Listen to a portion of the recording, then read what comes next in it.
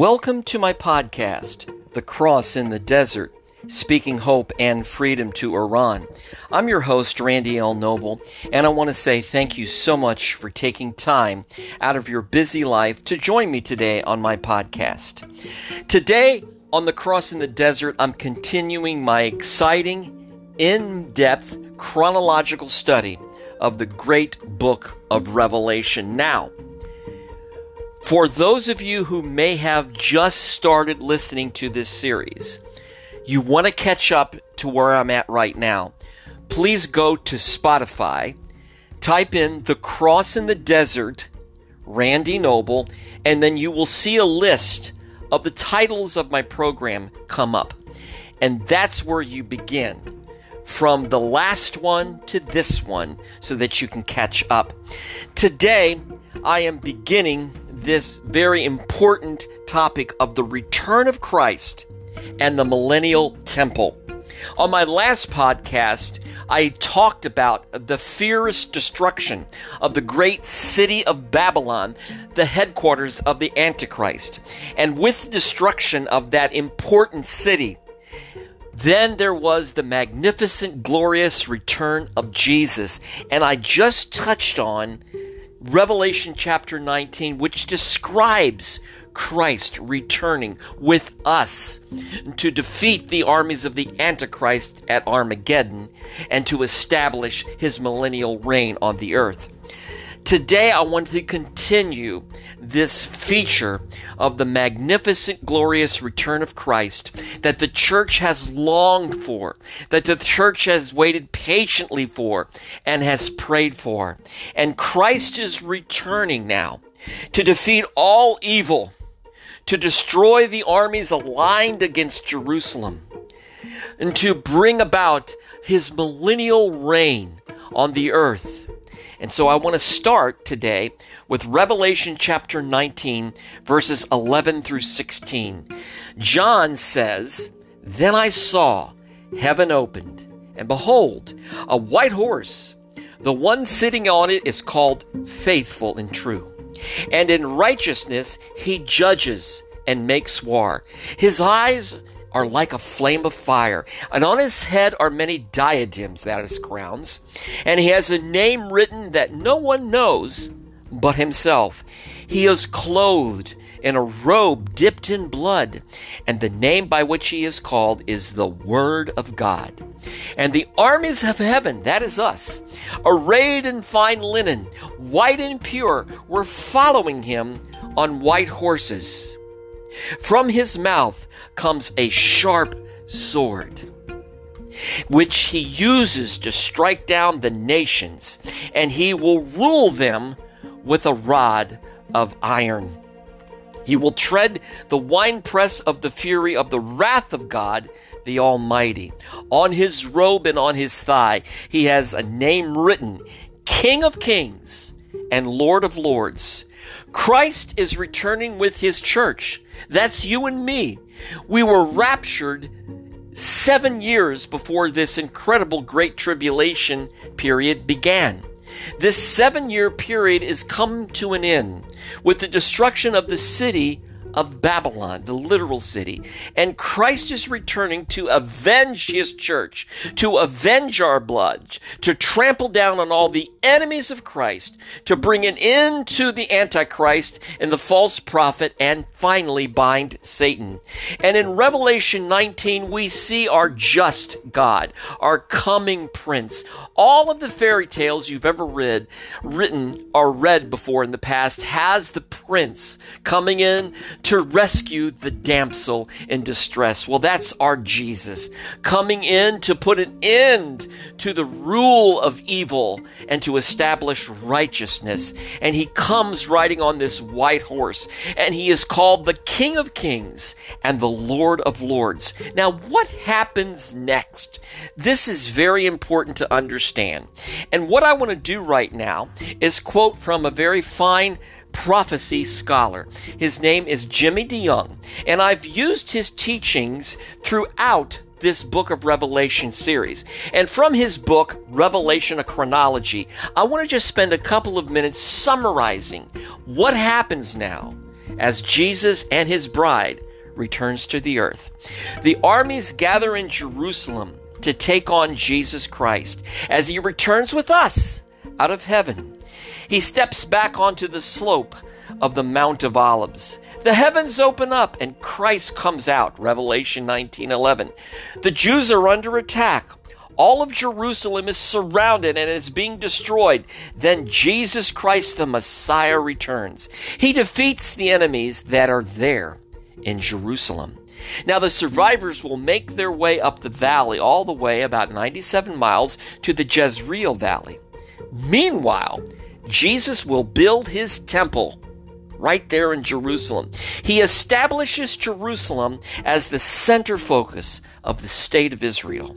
The city becomes 2,500 square miles and is lifted up. The Temple Mount, a square mile, is also lifted up. Then Christ, the Creator God, who is also Jesus, a human carpenter, builds his 21-story tall temple on top of that new mountain, on top of that massive new plateau. This is a landmass promised to the Jewish people that God made in the covenants. And at this time in history, it is reestablished and given to them, and Jerusalem is reconfigured as a city.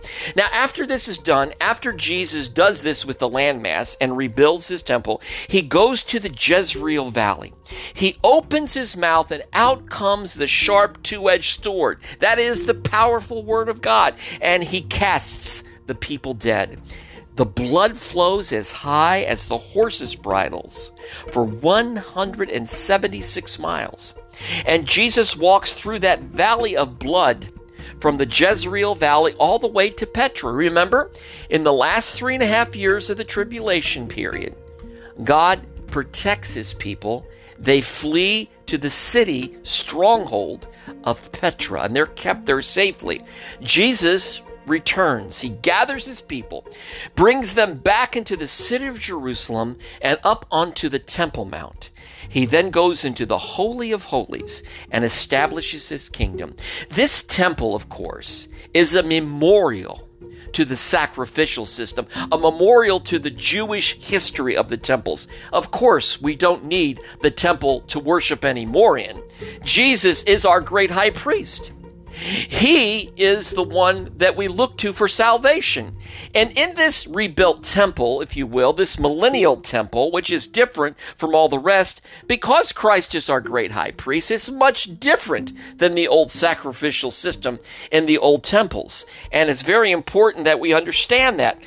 Ezekiel chapters 40 through 48 gives us an eye-opening view of this new temple.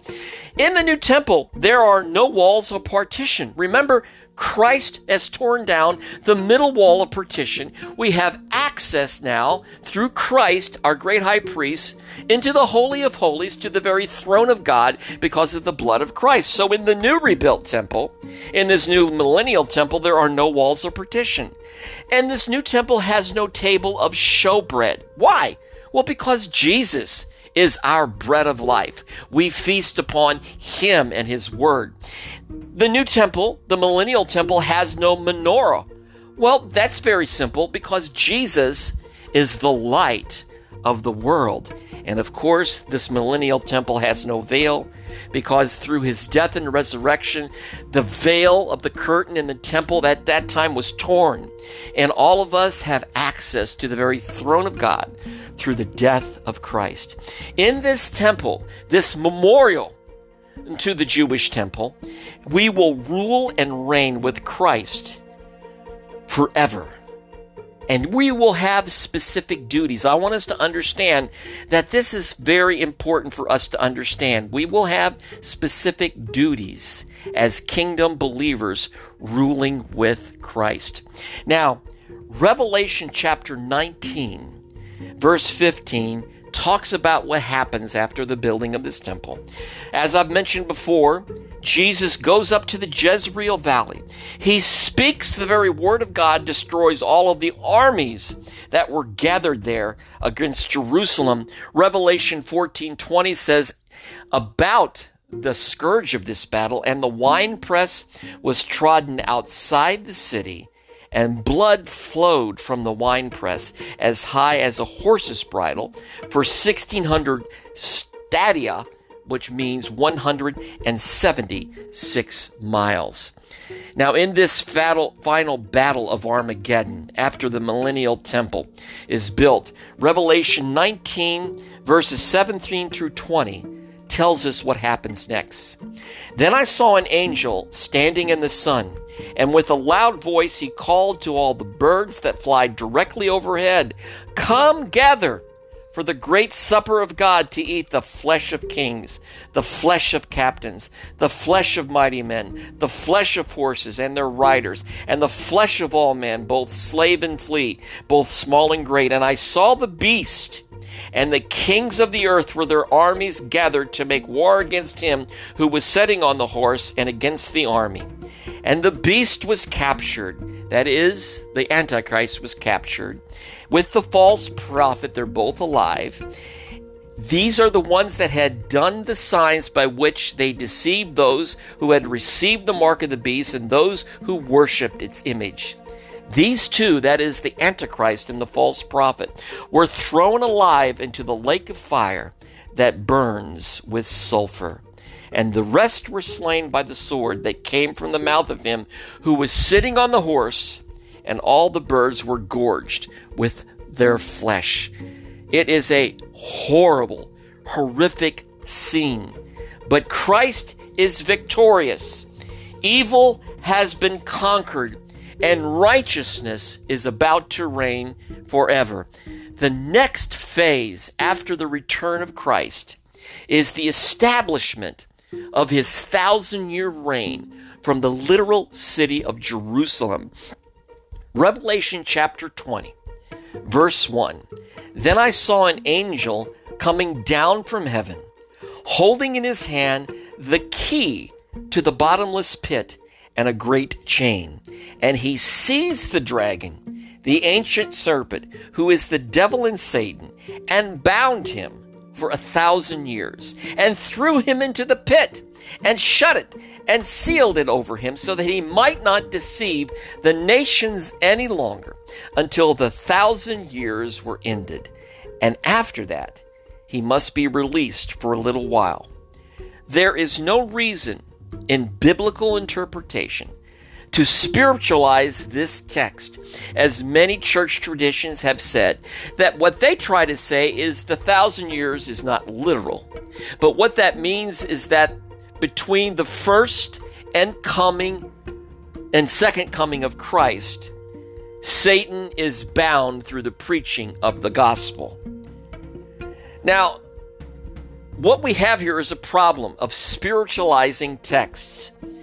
There's no reason to say that, because in Revelation 19, you have the mighty return and the triumph of Christ.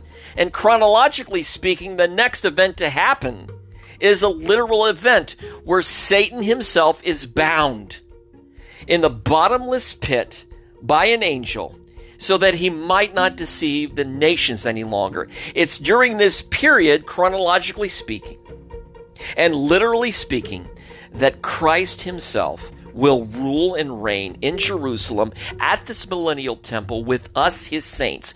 There will be the resurrection of the just and the unjust, and then he recreates the universe and the heavens and the earth.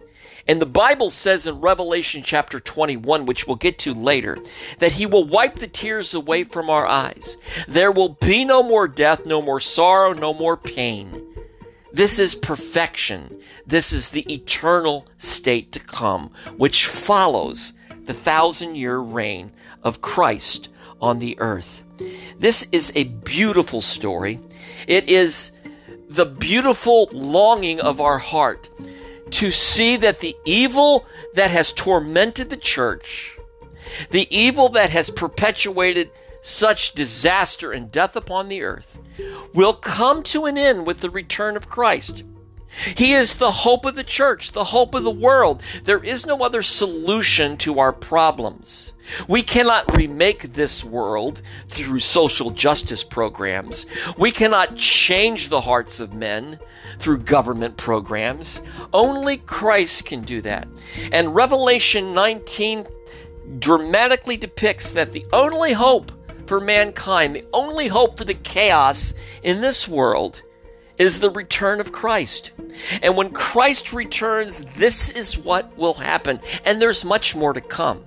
But for today, I want us to understand something. Jesus, our Savior, is in control. He is the King of Kings, and He is the Lord of Lords. If you have never trusted Him as your Lord and Savior, today is the day for you to reach out to Him, to cry out to Him. God will show you His truth. He will reveal it to you. Those who seek Him will find Him. That is the promise of Scripture. Christ can come into your heart and mind, can cleanse you from all of your sin and guilt, and give you a new beginning, a new heart, a new spirit. To know Him is to know eternal life, forgiveness of sins, and peace with God. I've been doing this series not only to teach the greatness of the book of Revelation, but to persuade you to know the theme, the very center, the very heart of the book of Revelation, and that is Jesus. We receive Him as Lord. He becomes the one who is the captain of our lives. He is the one that leads and guides us. And the Bible says He is faithful and true, Revelation 19, that He is the King of Kings and Lord of Lords. If we look to anything or anyone else, we will be sorely disappointed. And the Bible says there is coming a day when every knee shall bow and every tongue shall confess that Jesus Christ is Lord, to the glory of God the Father. Today, on the cross in the desert, we have looked at the dramatic end of human history and the beginning of the blessed 1,000-year reign of Christ on the earth, and yet there is much more yet to come in this fantastic book.